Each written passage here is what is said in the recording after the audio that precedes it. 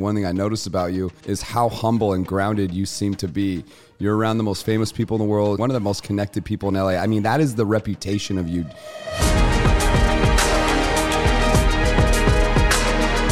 Did you kind of revisit, what is it I really care about? Like, what was that process? Because a lot of the things you're up to now are clearly highly aligned. From 17 to 27, I did one company. I took it public. That was my life. 55,000 stores. I built this whole business. I resigned to start the poker site. Started a poker site, and then 2 years later, the whole market shut down. I never wanted to be all in on any one thing ever again. We're really excited here, Man on a Mission Day. We got someone that I really look up to early on when I was considering how to step into the light, build my personal brand. Really consider like all the things that were going to be necessary to pull this off. Dan was something that naturally I just studied. He kept coming up over and over and over again as I sort of was in the marketplace just watching and learning. And there's a few people that rose to the top in my mind that were people that I aspired to be like and that would really like challenge me to think differently. One was Ed Milet. And again, I developed a personal relationship with him, and the other one was Dan Fleyshman. I'm very, very lucky that I was able to develop an incredible relationship with such a special human on this planet. There's a few things about Dan that are undeniable, and we were just talking about this sort of in the pre-show banter that we were doing.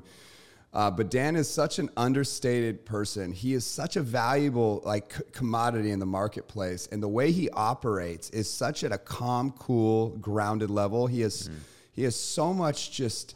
It's like a serene vibe that circulates around Dan. If you've seen him like in action, it almost looks effortless how he slides in. He communicates to the world. He's so practical and he's so humble and grounded. But this is the most connected person in LA, maybe one of the most connected people in the world. I mean, this is a person that is so capable of bringing big forces together and extracting gold. Big forces together, extracting gold. Very rare in life will you ever develop a relationship with someone like Dan. So I would really advise people who are out there is to go search for Dan Fleyshmans in the world and learn from them, study them. Because Dan, he just said it in the pre-show banter around this topic of why are you so calm and cool and why does this look effortless for you? It's like, this is all business. He's just trying to connect great people to create impact.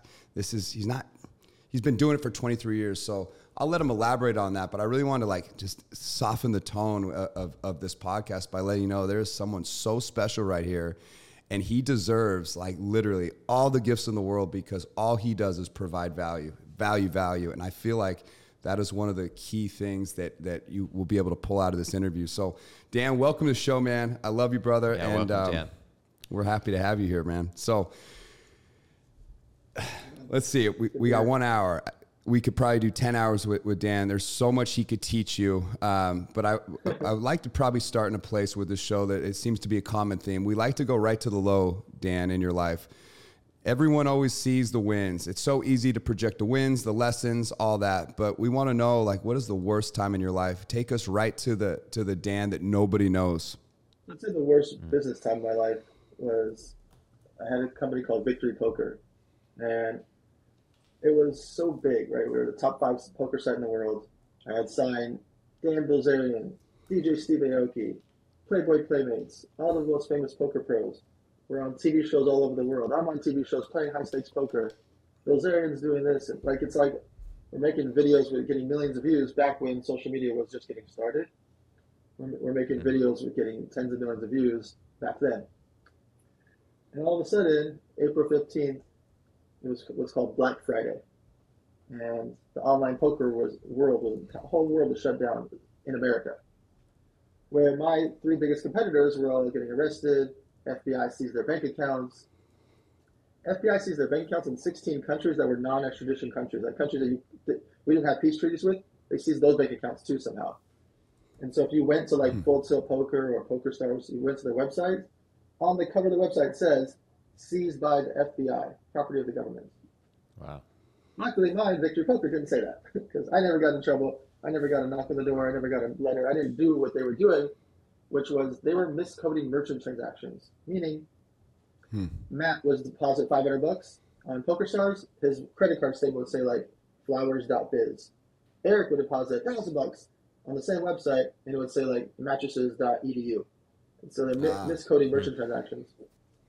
Mine was Victory Poker at Wells Fargo, and I had KPMG accounting. I had one bank account, and that was it. So I never got in trouble.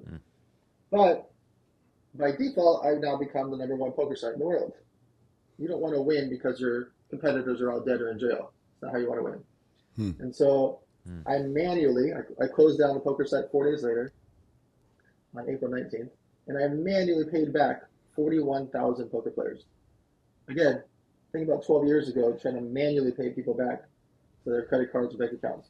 Hundreds of thousands of people were withdrawing directly, but I had to manually pay back 41,000 people that didn't withdraw because social media wasn't that huge back then. It's hard to get a hold of everyone back then.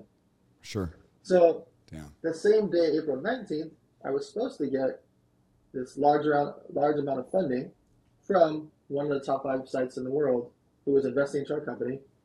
I had a whole photo shoot planned in Costa Rica. I had models and playmates flying from all over the world.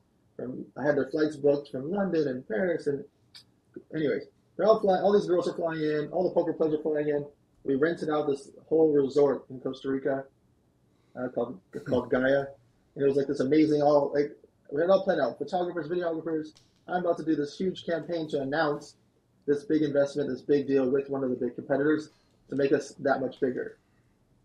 Instead of April 19th, when we're also supposed to fly in and be doing photo shoots and announcements, I'm manually paying back 41,000 people. In that moment, I had a choice to make. I could sit on the floor and cry about it. I just lost a $65 million company overnight. I only had 5 employees. Wow. And that was it. That was my overhead. I had no office and 5 employees. And we were doing 7 figures a month. So you can do the math of what it was like to lose that company overnight.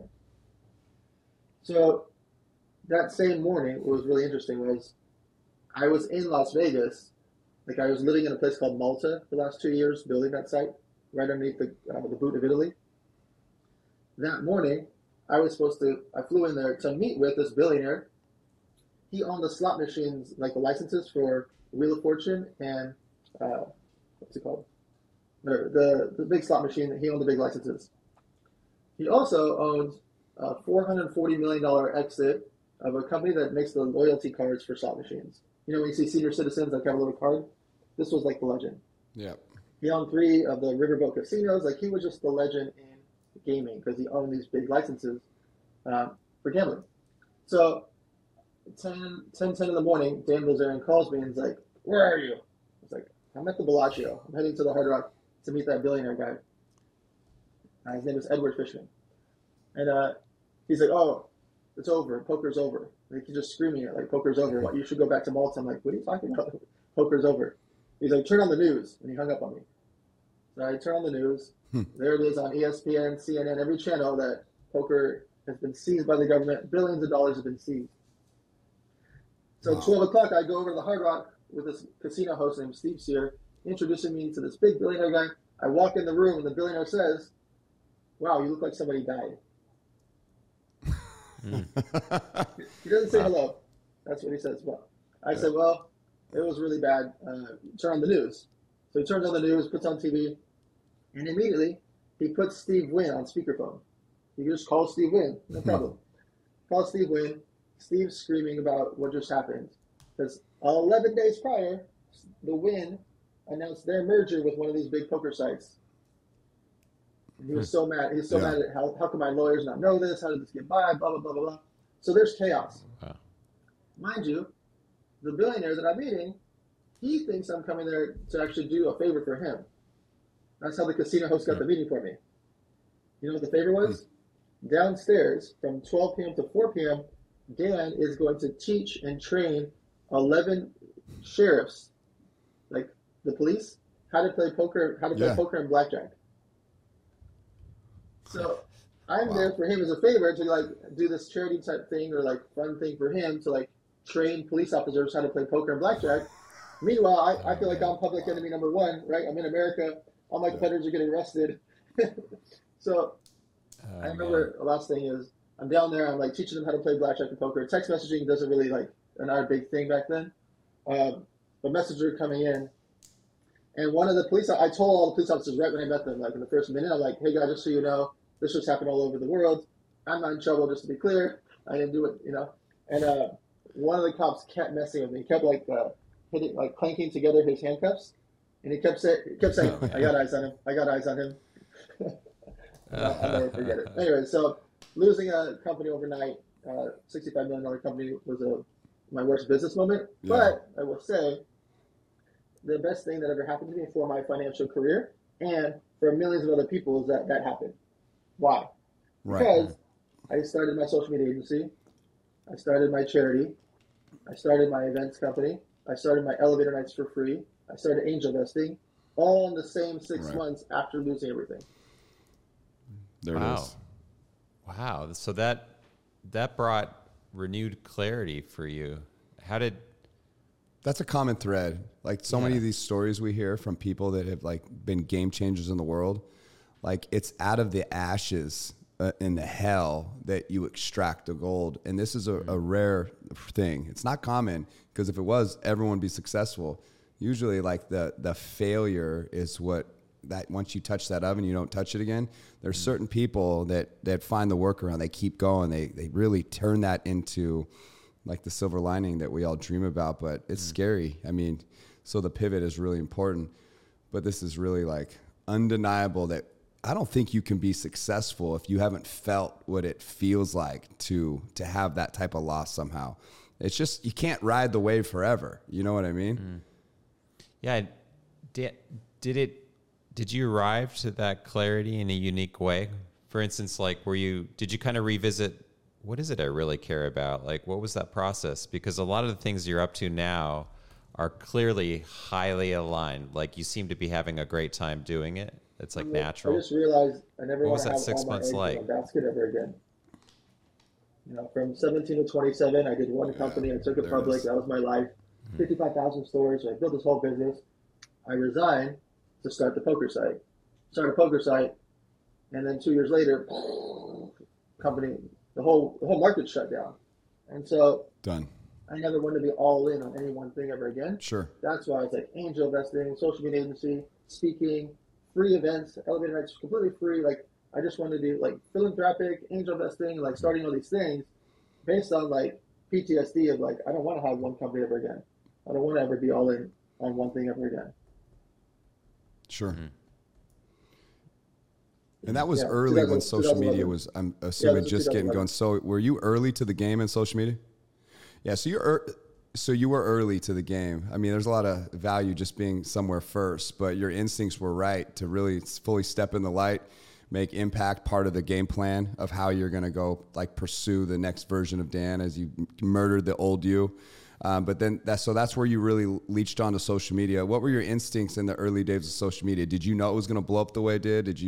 Could you see what it was, the monster that it was going to become in 2011? Twitter was just getting going. There was no Instagram, etc. And Facebook, there was no reach on Facebook. It was all for your personal friends. But we were using YouTube and Twitter mostly back then. Like that's how we got so many millions of views, was YouTube for Bilzerian and Aoki. And those videos are still up. They're still fun to watch. I watched them 3 days ago. Like they're still fun, you know. And so when Instagram came out, I was like very adamant about it. And even with Twitter, like I was manually installing it on a lot of people I mentioned. I was manually installing on their phones. Like you need Twitter. All right, Instagram's out. You got to put it on. Give me your phone. I'll put it in for you. And then when I started the social media agency and so I started spending money at the very beginning with influencers when the word influencer didn't exist. I was just paying for eyeballs. I would drive to Kylie Jenner's house and drop off Fit Tea. I would drive to Kim's house. I would drive to Tyga's house. And here's Fashion Nova. You know, I would just drive to people's houses and bring them clothing and products and teas and energy drinks, etc. back then because they just had eyeballs. That's what I cared about. I didn't know influencer was a thing. It wasn't a thing. Sure. Yeah. What insight you had to tap into these unique networks? I mean, one of the things that I think is crucial, even for me, I bring it down to my own experience. I've gotten more traction and momentum by finding a way to leverage other people's networks and just becoming a midget perched on the shoulder of a giant. It's been one of these key metrics in my life that I feel like has allowed me to see so far and carry so much weight. But one thing I've noticed about you is you are so good about providing value and connecting into other people's networks And then obviously you're maxing out the possibilities once you get there and fully leveraging that. I think that is a superpower, and it is a gift that most people have no idea how to fully do. But I just know for me, like if Dan Bilzerian shares a story with you attached to it, like it's clear the firepower that brings to your world. But there's so much potential in other people's networks. So you were working with A-list celebrities even in 2011, like, and Dan Bilzerian, I mean, what a household name, probably more views than any person in the world, right? Yeah. Wild. That's amazing. So did you have the wherewithal at that point to realize the value of just aligning your forces into other people's networks? Obviously you did, but I mean, can you explain, maybe give some tactical advice to why that is crucial in creating momentum? Like when I had the energy drink, simple. The eyeballs to me, it doesn't matter if it's See what I mean? a billboard, a NASCAR, a wrestler, a UFC fighter, a Bilzerian, a playmate, a DJ. Yeah. It's just eyeballs, right? It's just. Dan, related to Eric's earlier remark about your temperament, your kind of way of being in nature, it's definitely something. I just started following your content more earnestly, and there's something about you. It reminds me of something I once heard said about people who don't instill trust in others. And the little tell for the listeners out there, how do you distinguish a personality disordered person, like a narcissist? Is they always have an ulterior motive behind every utterance. Like there's a little bit, whether they want your approval or they're saying something in order to get you to go a certain direction. And you do, not knowing you personally, you come across as so straightforward. You just don't detect that you're up to another game behind what you're talking about. And can you talk about that? Now, you're going to be tempted to say a one-word remark and leave the topic. But really, unpack it. Like, because you're running around with celebrities, influencers, people at high levels, and you can't pull off the events that you do without building real trust. What are your thoughts on that? So there is a game to it. Like I want people to do things, and I want people to replicate things that they like that I do, or avoid things that I do that they don't think they could do themselves, or do a pivot to what I'm doing. Or so there is some game to it. Subconsciously, I know what I want, right? Consciously, I know what I want to happen. Subconsciously, I think I'm trying to make it happen with the way I'm interacting with celebrities, athletes, talent, influencers, friends, charity, followers, and everybody between. Everyone, to me, again, is like the beautiful mind thing. I have a different version of who everyone is in my life and how I am to them, like how they perceive me or how I think that they perceive me. And so the temperament comes from being numb to things. I'm numb to celebrities. I'm numb to people dying in my life. 35 people have passed away.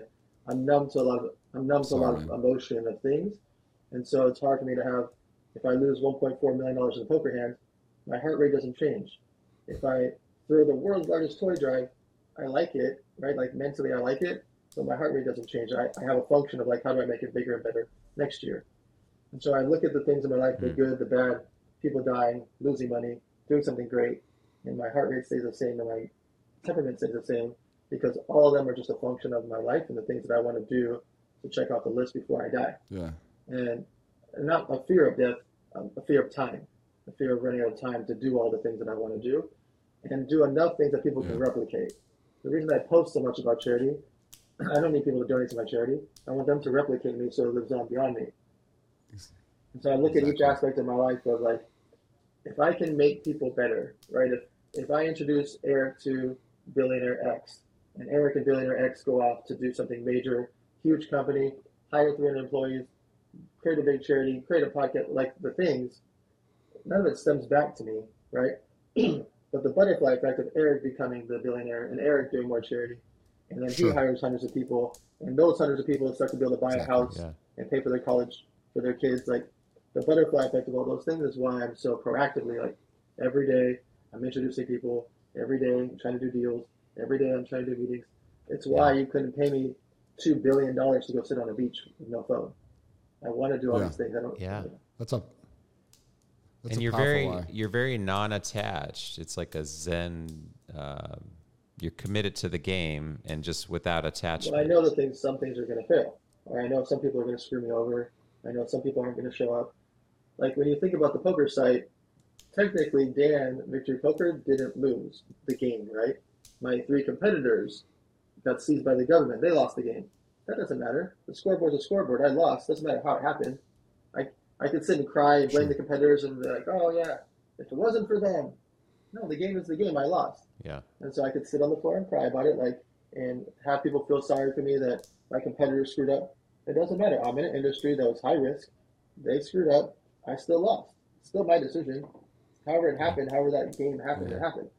And so the reason I try to stay non-emotional to those things is I know going in, something's going to suck. Some things are going to fail. Some people are going to be bad. Some people are going to screw me. Some people are going to do lawsuits. Some people are going to go make competing versions of exactly what I'm doing. I know that going in. So why would I get emotional about the things that I can expect are going to happen? I know sometimes people will be late. If I get mad at them every time they're late, when I know that they're late over and over and over, that's on me. They're not controlling my emotion. When I already know they're going to be late because they're late all the time. And so I try to stay very calm and focused on the things that I can control.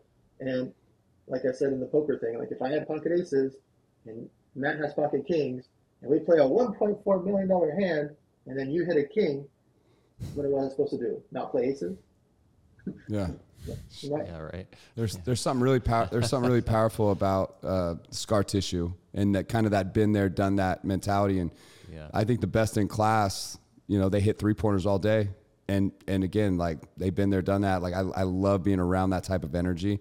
But you tapped into a why that I think is unique to expand upon because it's really kind of built into part of my why and a lot of the people's whys around America that I look up to was this whole idea that you can inspire and impact people in a way that gets them chasing their dreams, that gets them really focused. Like if you want to solve crime, you're going to be mad at the TV all day or you're going to go out in the marketplace and do something and help people win. Like all the things we hate in society, all the things we fear, all the things that create hell for people, once people start latching onto their dreams and having self-belief and sort of the bandwidth to be able to perform in the marketplace and do it, this is the best way to solve this. And you are a perfect example of someone that is out living in their highest and best use. And by inspiring other people to do that, like this is literally how you save the world. That's how you save this country, is by getting people to believe that they can do anything. So there's a really powerful why beneath your message. But it brings me to the next question. There's a lot of divide in this country. There's a huge red line right in the sand that's cutting this country in half right now. And I do believe that it's influencers like you that are actually doing the repair work as much as you can, but it almost seems like a game that can't be won. What's wrong with America, man?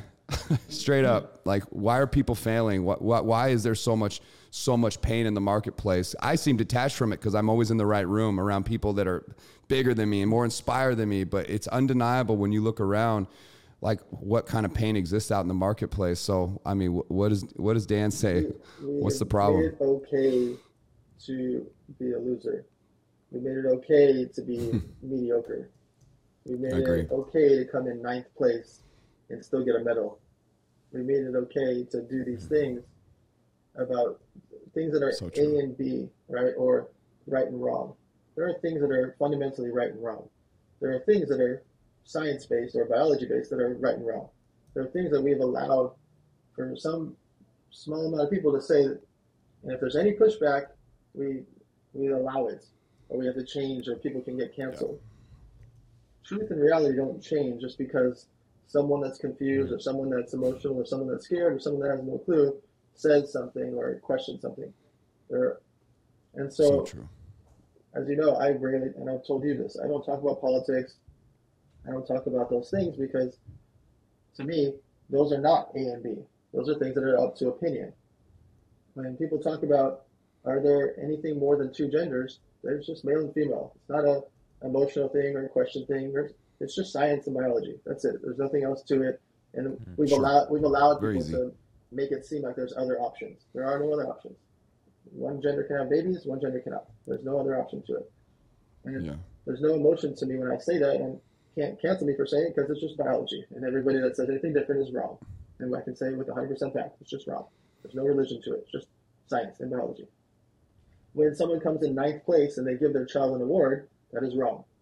That child does not deserve an award because now they're not going to practice hard for next season to go out and play because why would they? They got an award for coming in ninth place. There is no emotion or struggle or pain that needs to happen for them to go win and practice next year. You think if Kobe Bryant got ninth place award, do you think he would have been living in the gym every single day? He would have been a different person. No. You have to go through the function. 100%. You have to go through the losses, like Michael Jordan not getting on the basketball team in high school. Like, you have to have the hard parts to make you want to be in the gym every single day. And so when a kid gets ninth place in a soccer game, and they're like, oh, yeah, it's okay, honey. It's not okay. It's just not okay. You need them to go out and practice and strive hard and work hard to go get better. Otherwise, there's no – and so we've allowed that to happen over these last couple of years in particular because people have made it seem like it's okay to suck or it's okay to fail or it's okay to do these things, and it's not okay, right? You need people to work hard. I have a question on that. Dan, you're another aspect of your temperament. You seem understated and you have good discretion and you seem private. As social as you are, you seem, and that I respect that when I see that in people, but when you evoked Michael Jordan and anybody who's had the level of success that you have, I can't help but be interested in the background. Not only where you're going tomorrow, but like, man, this young guy, like you broke the record as the youngest publicly, funded, publicly traded company that you founded as a young man. Tell us a bit about your own background. Did you have some of those painful Michael Jordan moments as a youth? Like, what shaped you? So, if you throw someone in the pool, you have to swim or die. We just didn't have any money. So like when my parents got divorced, my mom was just keeping us alive, working to, making a couple grand a month in Los Angeles is not going to cover a lot of things for a family of four. My dad was a taxi cab driver. We just didn't have any money. And so like the second I was allowed to work, I was selling candy at school. I was taking like football bets for $5 each. I was selling cereal boxes out of my backpack. Like I was hustling. As soon as I was 15, I got 3 jobs. I was working for Ruby's Diner with a sailor's cap on. I was working at Qualcomm Stadium. Peanuts and Cracker Jacks here. And then I worked for Oldie Discount Stockbrokers, and he was paying me $10 an hour cash under the table. Love it. And I worked those 3 jobs every single day, as much as I could, to save up money because we just didn't have money. 15. And so, to me, I will always have that subconscious fear. I'm sure you can break it down better than I can from a psychology perspective, but I have the subconscious fear of I don't ever want to be broke again. And it's not that I want to buy stuff. I want to buy food. I want to be able to move around. I want the freedom part of money. I don't buy stuff. I'm not wearing anything, right? I don't have a fancy car. I don't have fancy stuff. You don't see me posting anything. I want to work as much as I can because I have a subconscious fear of being broke. That's amazing. I know your grandfather is important to you. It's amazing the people when you close your eyes and you look back, like I can go right to moments and right to people and right to like feelings, emotions that are so powerful. And I really like give so much credit to the people that sort of shaped me. And for me personally, a lot of it was the adversity that I had of not having a biological father ever in my life, being born to a single mother at 19. Like, I think there's a lot that I can trace to my childhood and a lot of chips on my shoulder that I fully leveraged, like really wanting to be someone and prove myself to the world came from that unseen child that was just trying to be seen. And again, I credit a lot of people, and my grandparents were dear to me the same, but I know your grandpa was important to you. You talk about that? Just watching someone like him, a man of honor, he's surviving the Holocaust, one of the last Holocaust survivors, dedicating his whole life to keeping a language going. Yiddish was like an offshoot of Hebrew.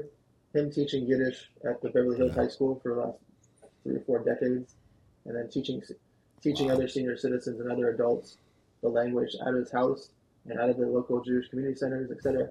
Just watching a man of honor be with the same woman they were together for like 63 years or something. It's just that, like just watching him every single holiday, he ran the household. We all came to him. No matter where I was in the world, I'd fly in to be there for the major holidays, the major Jewish holidays. I would fly in if I had to from Europe for the day and fly back. Just out of my respect for him, just to be clear. Yeah. And so like he's just the one person, the one thing that always like was my North Star of like a human, as a man, of how he led all of us. And we only exist because of his perseverance. My entire bloodline literally only exists because on his 11th birthday, all of his family members died. And so he never celebrated his birthday because on his 11th birthday, they all passed away.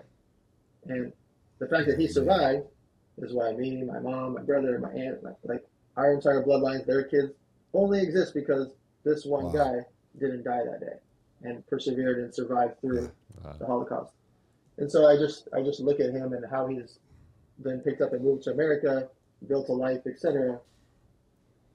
He's always been my North Star. That's amazing, Dan. I'm really glad you shared that story with us, because that's the shit that makes Dan Fleyshman Dan Fleyshman.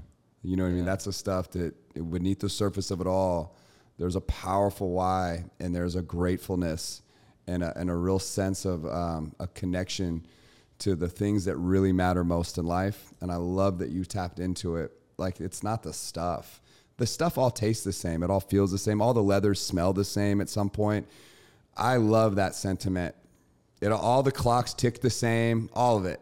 But the thing that I think is most fulfilling is like impact and really leaving a legacy, a trail of creation that when you meet your maker one day, you can look back and really be proud of. And I guarantee that 98% of people are going to die, and they are going to have so much untapped potential that they never went near.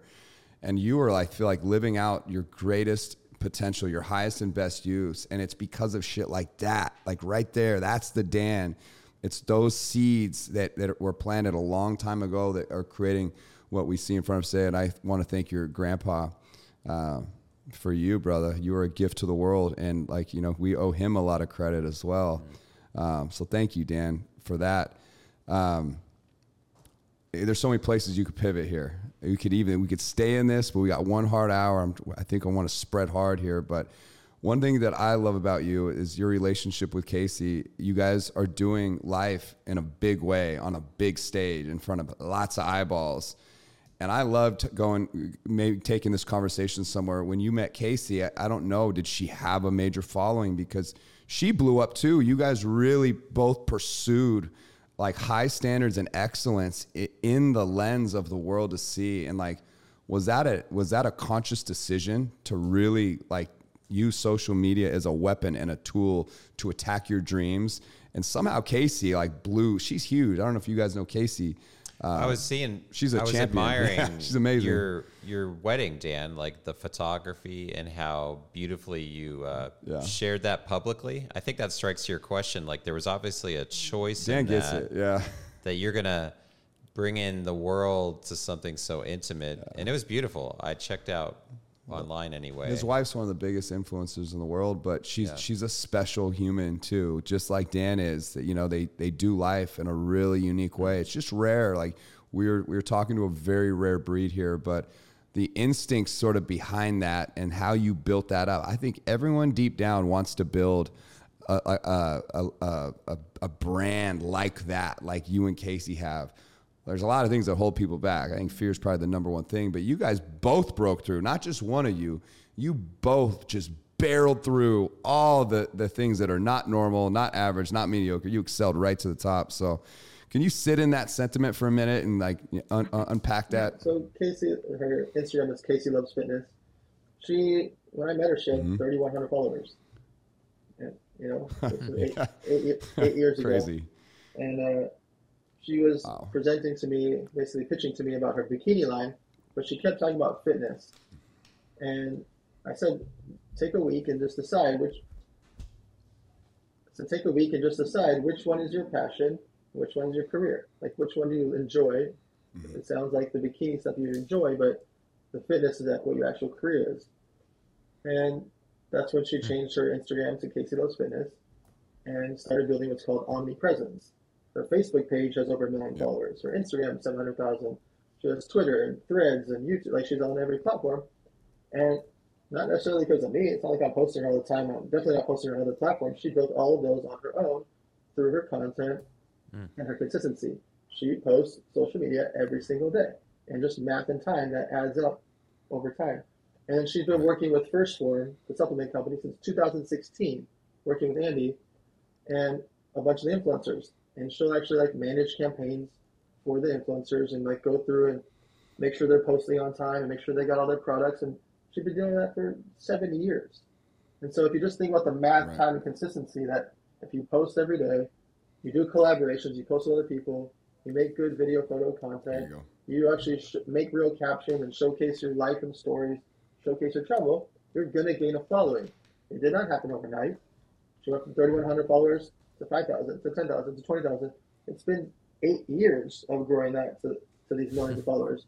Yeah. There is no skipping to the front when it comes to that. And anytime someone goes viral for something, those followers are not sticky. You go viral on one video, those are not sticky followers.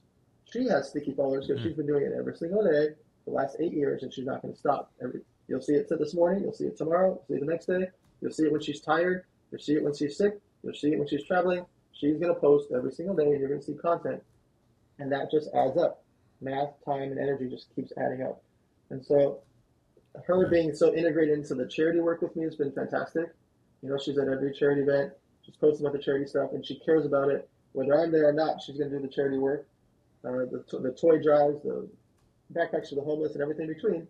And so we live in parallel, but she's doing her own things. Does that make sense? Like we intertwine whenever we can, but on her own 2 feet, she does so many of these things. She wrote her book by herself called the Glute Bible. She wrote the whole book by herself. I didn't do anything for the book. The Glute Bible. And so yeah, so that's a good topic. I think from a relationship perspective, it's important for boyfriends and girlfriends, husbands, wives, any combination of relationship to make sure that the other person is not living just vicariously through you. It'd be easy for her to just for her to just latch on and run around with me and travel. She's got her own stuff to do. She's not going to be at every event with me. She's not going to be able to travel all the time.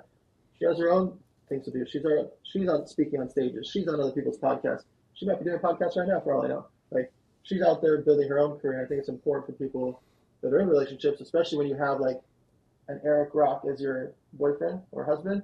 Like if you just live vicariously through him, you're going to not be able to build your own career in life. And at the times that person is busy, you will feel a bit of resentment.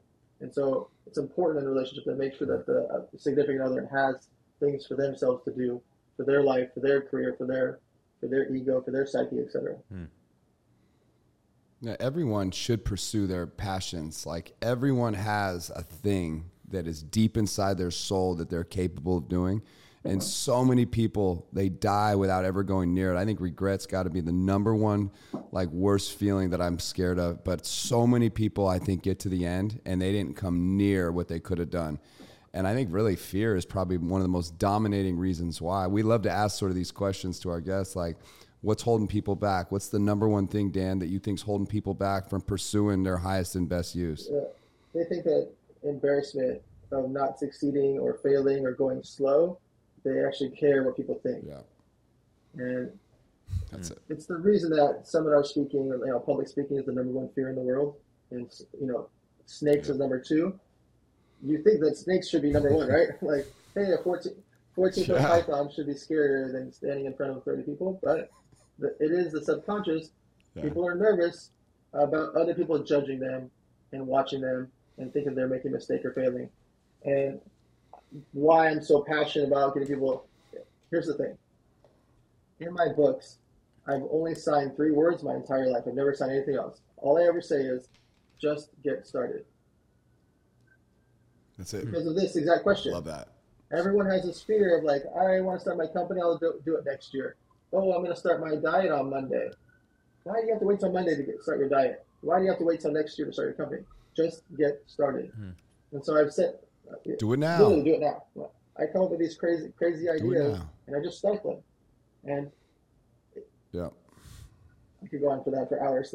Yeah, if there's one thing you pull out of this podcast, everyone listen. One thing you guys pull out of it right here is the moment. Do it fucking now. Just silence the procrastinating voice that's spinning everything into a negative light. That's the imposter that's destroying all your potential. And listen to Dan Fleyshman and do it fucking now. I love it.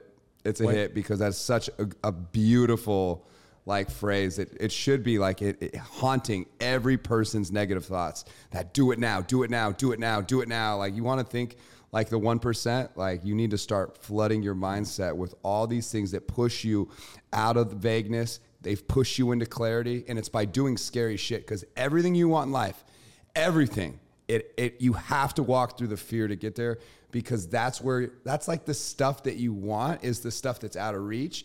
And for you to get there means you have to go through the challenges to get there. Because if not, everyone would have it. Like, there's a reason rare is rare. You have to be willing to do the things that no one else does. And most people aren't willing to walk through the fear. But if you do it, like I always said, the barbarians are not going to stone you to death. This is something I learned when I started doing public speaking, is I would connect the audience to, like in the caveman days, like all the barbarians that might stone me to death if I say something they don't like.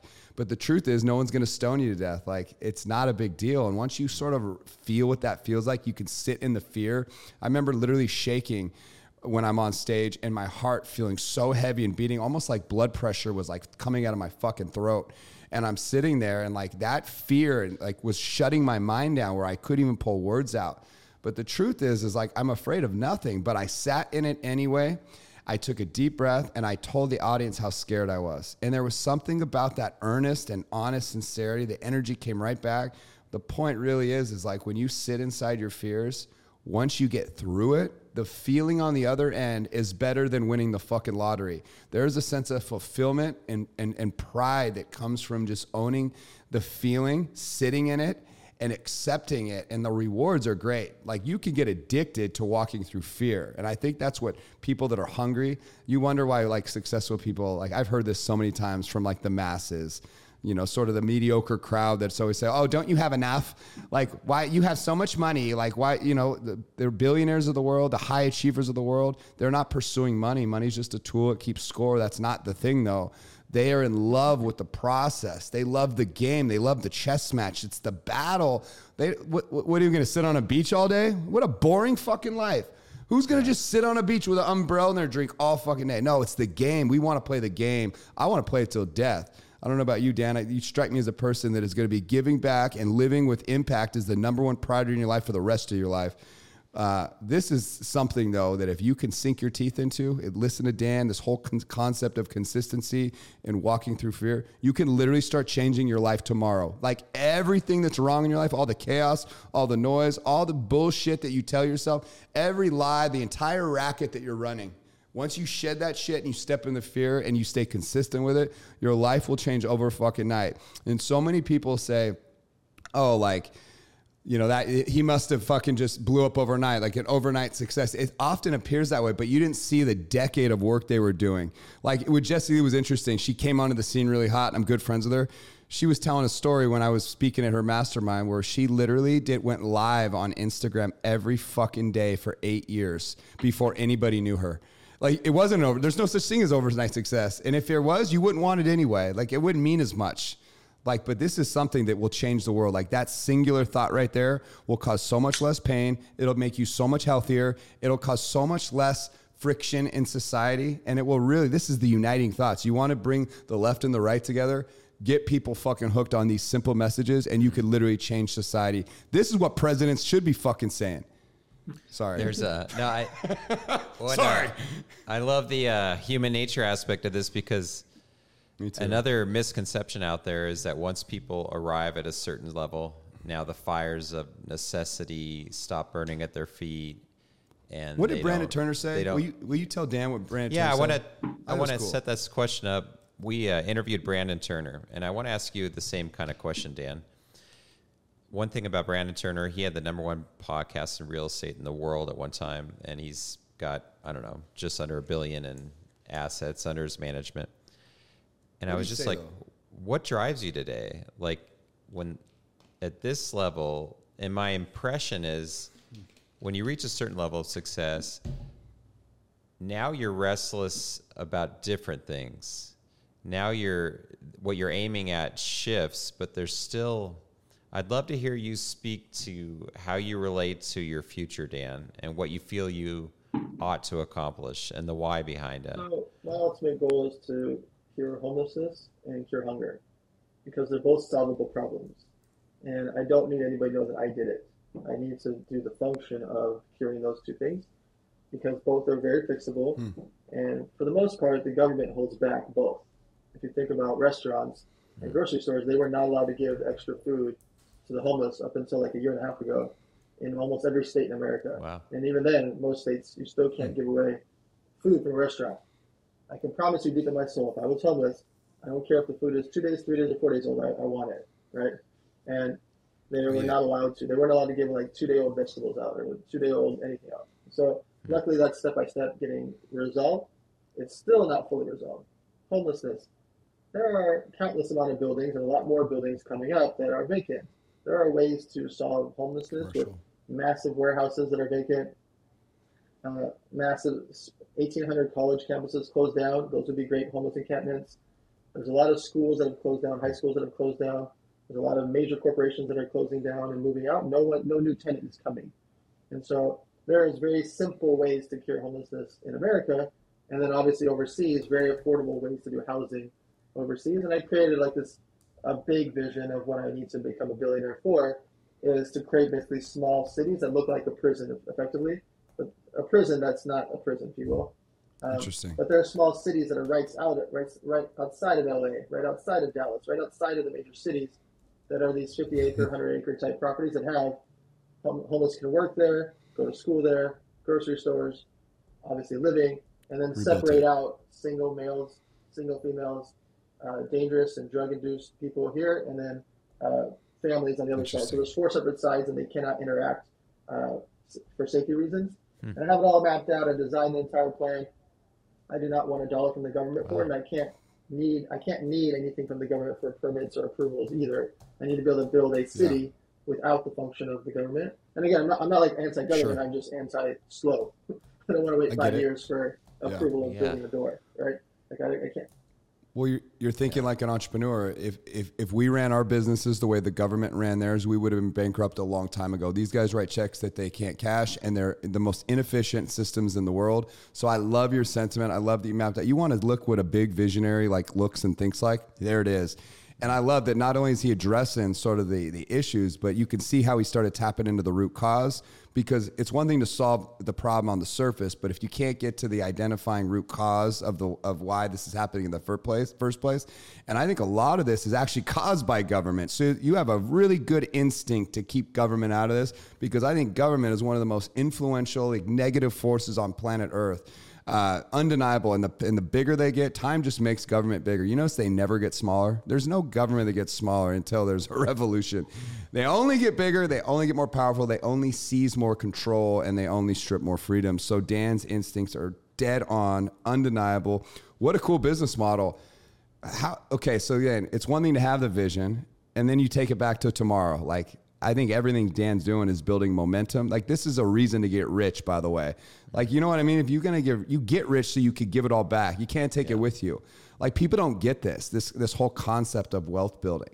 The whole concept is to really leave so many valuable marks in society. That's what it should be, at least. This would be cool to see play out somehow, Dan. Mm-hmm. Like, what can we do tomorrow? Like, how can we help? What is the game plan? I mean, I know you're doing all kinds of stuff with backpacks and it's all building towards this bigger dream, but like, what's tomorrow look like? I'm just practicing and preparing. For 11 years, I've done the Model Citizen Fund. So 11 years, I've given out tens of billions of items to the homeless. I'm practicing. Model Citizen Fund, real quick. It's called Model Citizen Fund. And then for 9 years, I've had Trina's Kids Foundation. And so we have a back to school drive, which is this Saturday, actually. We have report card day. Awesome. We have the Thanksgiving food drive, and we have the toy drive. Last year, we broke the Guinness Book World Records for the largest toy drive in history. This year is the 10th anniversary. I'm going to do it in 10 cities in a 2-week period. And so I am practicing charity efforts, and I'm practicing and I'm collecting people, and I'm trying to make as many people rich so that later, when it's the right time, I am rich enough and I made enough people rich enough, I will then build a prison, if you will. Instead of homeless, they'll become home full. Right? I will make something that the homeless can live in. When I'm wealthy enough and have enough execution power, I can then start to cure hunger, because it's very solvable to ship out nuts and raisins and cranberries and things, rice, etc. These are things that are pennies. We can ship out large amounts of quantity, whether it's in America and the third world countries, large amounts of food that people can at least survive. They're not going to like thrive off of eating, peanuts and raspberries and cranberries, etc. almonds and walnuts and nutrition bars, etc. But they're at least not going to die because most of them die from diarrhea. And so just solving the one main thing of like, if you fix their food and water situation, they will live longer. Yeah. And then you can start to do the more fun things of charity, like what would happen if we got them laptops, very cheap laptops that are $20 to $100 type laptops. Think about how many entrepreneurs are out there that live in Africa and all these third world countries that could do something if they just had a laptop. Wi-Fi is already getting fixed because you have Zuckerberg and Starlink with Elon Musk that are placing satellites over the world. Starlink. Third world countries are going to have really fast internet in the next few years. So that part's amazing. So I look at the hard products. How do I get them food? How do I get them shelter? And if Elon's going to help get them Wi-Fi, you now start to, it becomes real interesting what happens to our society when millions and millions and tens of millions and hundreds of millions more people are not dying due to diarrhea, are not dying due to like basic needs. And then again, there are powers at B that don't like that because we'll go from 8 billion people to 10 billion people like that, right? Exactly right. So I think there's pros and cons of everything that I'm talking about from the government's perspective. If you have billions more people, that's billions more taxpayers and billions more consumers. Hopefully that they don't try to stop the efforts. Your vision's a great example of this idea about getting really clear about the consequences of not fulfilling your potential, because you're stacking on, if I can get this much more wealthy, execute this much better, there's real consequences if you just took your foot off the gas. You do some of the coolest events out there. You think so big, and it almost seems like attached to all the profit, you're attaching purpose is just as powerful of a force, which is just, I think all businesses should be run that way. And I think honestly, that's the future of business really. But you do throw some amazing events. You guys are throwing, what is it? The biggest single largest one-day business mastermind conference in Utah. Yeah. September 23rd. Yeah, I'll be with you, man. I'm excited to go check all that out. You're going to give me a window into the world of Dan, and we want to try to replicate like something like that in Coeur d'Alene, maybe add 2 or 3 more elements on top of that, stack it into two or 3 days. But what does it take to put this stuff together? I mean, you have a powerful phone call. Dan Fleyshman makes a phone call. People pick up and they commit to you. I mean, it's not easy to put this shit together. Yeah. So Limitless Arena is September 23rd, and what happened was the Muscle guy in Salt Lake City, he'd already been throwing events, and he was like, I want to throw the biggest event in Salt Lake City history. Okay. Will you finance it? Will you do it with me financially? And I was like, well, if I'm going to finance it, I want to help do the whole thing because I would like to protect the money part, and also like I live and breathe throwing events. And since he already had good events, I throw events for years. Let's do it together. And so we started thinking about who are the people that we think of when it comes to like, oh my God, this would be the biggest event ever. Gary Vee, David Goggins, Andy Frisella, Ed Milet, Tim Grover. Like there's just like so many. Eric Thomas. Like you just think about Russell Brunson. Boom, boom, boom, boom, and then try to pack it all in one day. And that's so cool. I wanted to do this also. To me, like I said earlier, is practice. If I get this right, my plan is to do them quarterly throughout the country next year. We're already planning the Limitless Arena in April, and hopefully get Tony Robbins to speak there. Awesome. So the way it works is when you build up and prove to people that you can throw events, speakers will want to come to your events. Sure. When you build up rapport with celebrities, athletes, big name speakers, and get some of them attached to your event, other big names will want to get attached to your event also. Mm-hmm. And so the first thing I always tell people, if you're throwing an event, get that first medium to big name person attached to your event, and other people will follow. You want to throw an event in Coeur d'Alene? Great. If Eric's speaking there, it's more likely that you'll be able to get other business people to speak there, and then when you have 2 or 3, and then you can get anybody who wants to speak there. Sure. Right. And so that's what I did. I went after the biggest, go get Andy, Ed, Gary Vee, etc. And then it's easy to call David Goggins and Tim Grover and everybody else because they're like, oh yeah, Andy, Ed, Gary, let's go. Right.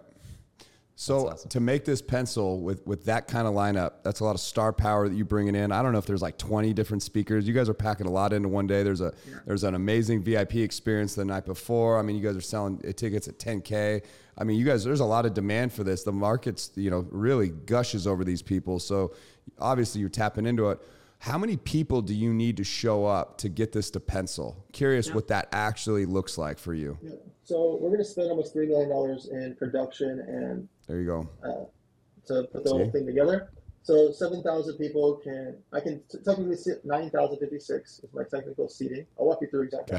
Okay. 9,056 is technically my exact how many can seat. 7,000 to me is the comfortable number. So my goal number is 7,000.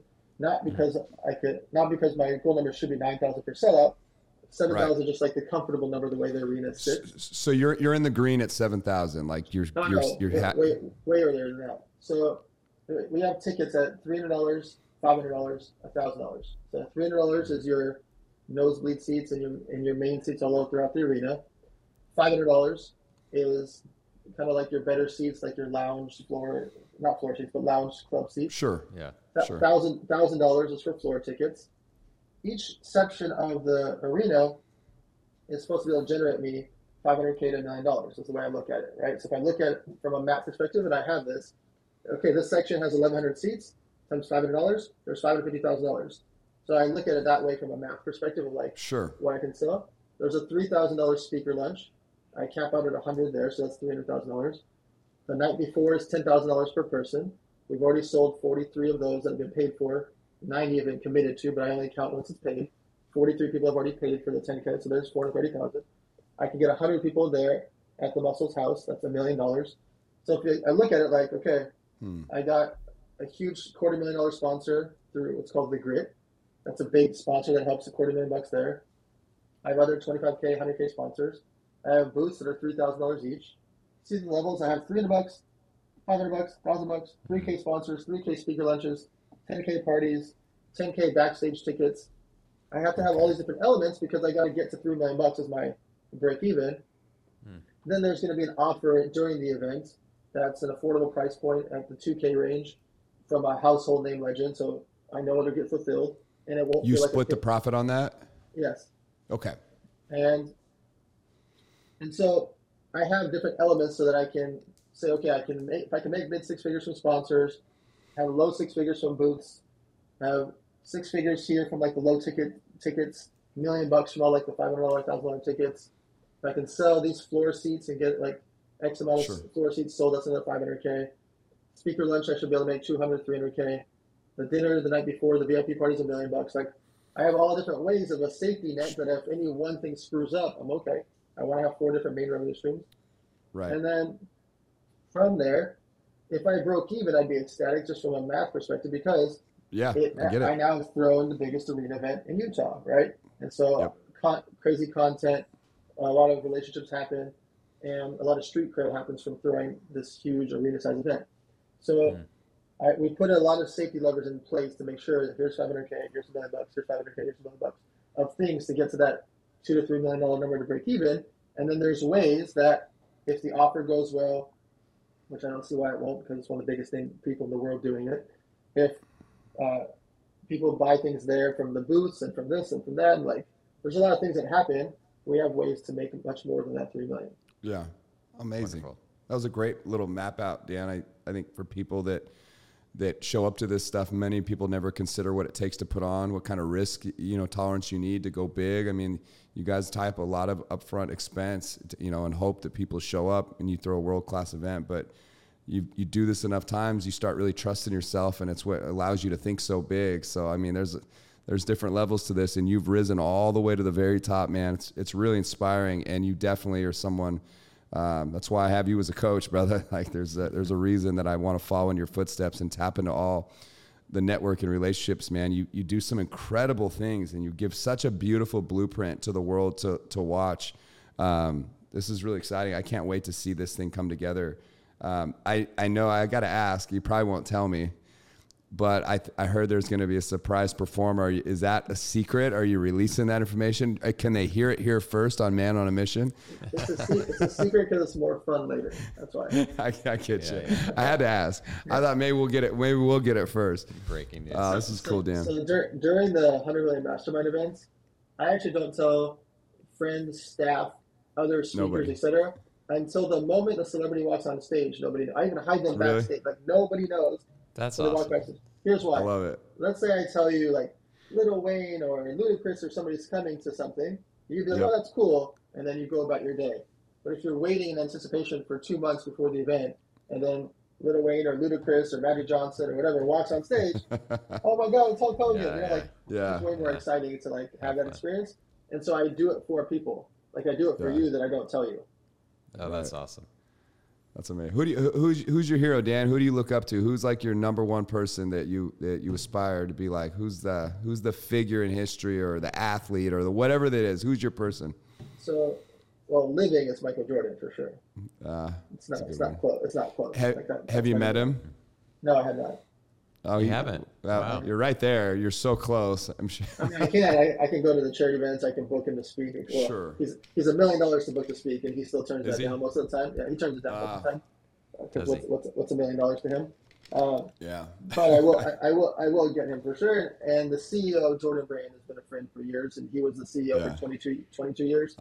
Who you guys should actually interview. He's got an amazing story, amazing book. Yeah. So yeah, I will get him. But not living is Harry Houdini. Oh, cool. So- Yeah, Very he's amazing.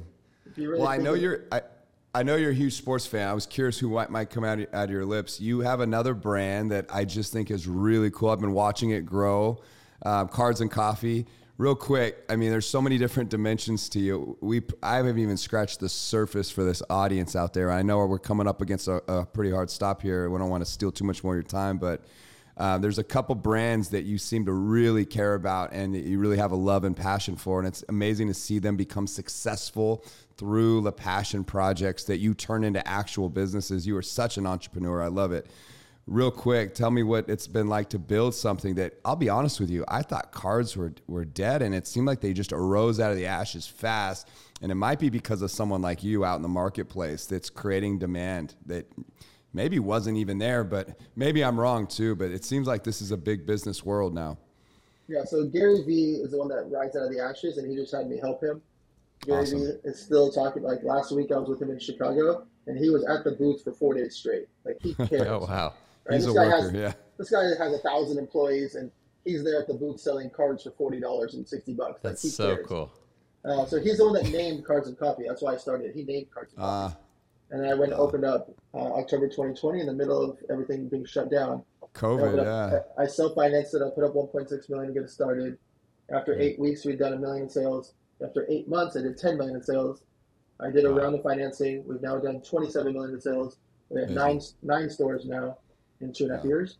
And so I am passionate because I love sports cards. When I was 4, 5, 6 years old, I was selling baseball cards at the swap meet next to my parents when they were selling Levi's jeans out of the back of a van. I was selling baseball cards on a little table next to them. And so like I care about cards. But yeah, I'm building Cards and Coffee to be the first true national chain in the sports card and Pokemon space. That's so awesome. Well, I'll tell you, we're doing a commercial development in North Idaho. I've already asked Jeff Fenster if he come up. We'll put an Everbowl in Coeur d'Alene. You guys would destroy that up here too. We'll do it. Maybe I'll reach out. We'll figure out how to get a Cards and Coffee inside our development. It's easy. Coeur d'Alene is a cool town, man. I can't wait to bring you up here, Dan. I can't wait to bring you up here, brother. So, I've been there. well, you have. Did you come? Would you come with with Ed?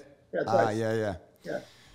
How'd you like that house he had out there in Micah Bay? It's cool property, huh? It's not a house. It's not a house. Most people don't realize this. That sits on 200 acres. Like even people from Coeur d'Alene, they have no idea how much land there actually is that goes up the mountain behind that home. I mean, Ed is just a giant. That guy just does things and his vision for the island, crazy. I can't wait to see what he turns out on that. When you need dynamite to make the area for your house, it's a big house. Yeah, it is. That's true. Well, Dan, I could talk with you all day, man. We really didn't even scratch the great surface. to talk with you, Dan. Yeah, I know Matt enjoyed this for sure, man. Yeah, I love how your you're a mind blessing. works. I could see why people invest with you. Just straightforward, practical. The way you laid out your thinking around the event. You make business feel easy. Yeah, he like does. listening to you, I'm like, True. Why wouldn't I start 5 businesses tomorrow? You make it feel easy. Yeah. So That's your superpower, actually. You are so practical. I've heard Dan speak many times. He is so practical in his approach. Yeah. And it's something that's really rare in the marketplace. Like, I'm a good motivator. I can get you to dig deep, consider death, pull you back to this moment. I could put tears in your eyes. But Dan just litters you with practical advice, and it's like note-taking hell. Like, hold on, go back, say that again. What was that thing you just said? Like, he's not afraid to give away gold. Like, literally, he gives it away. And it's like so many people, I don't think really like actually go leverage it in the marketplace, but he literally is giving you a simple blueprint to go execute. All you have to do is be consistent with it and really gas floor down and take advantage of all the opportunities that will come around being in the fire. Again, this is just human nature, obviously. That's just why success is so rare. But Dan is one of the most practical advice givers on planet Earth. And we were fucking blessed to have you, Dan. Thank you so much. I owe you big time, man. And I can't wait to see you, brother. I'm good. Thanks, Dan. All right, take care. All right, buddy. We'll talk to you soon, man. Bye-bye. I'm a man on a mission. I'm a man on a mission.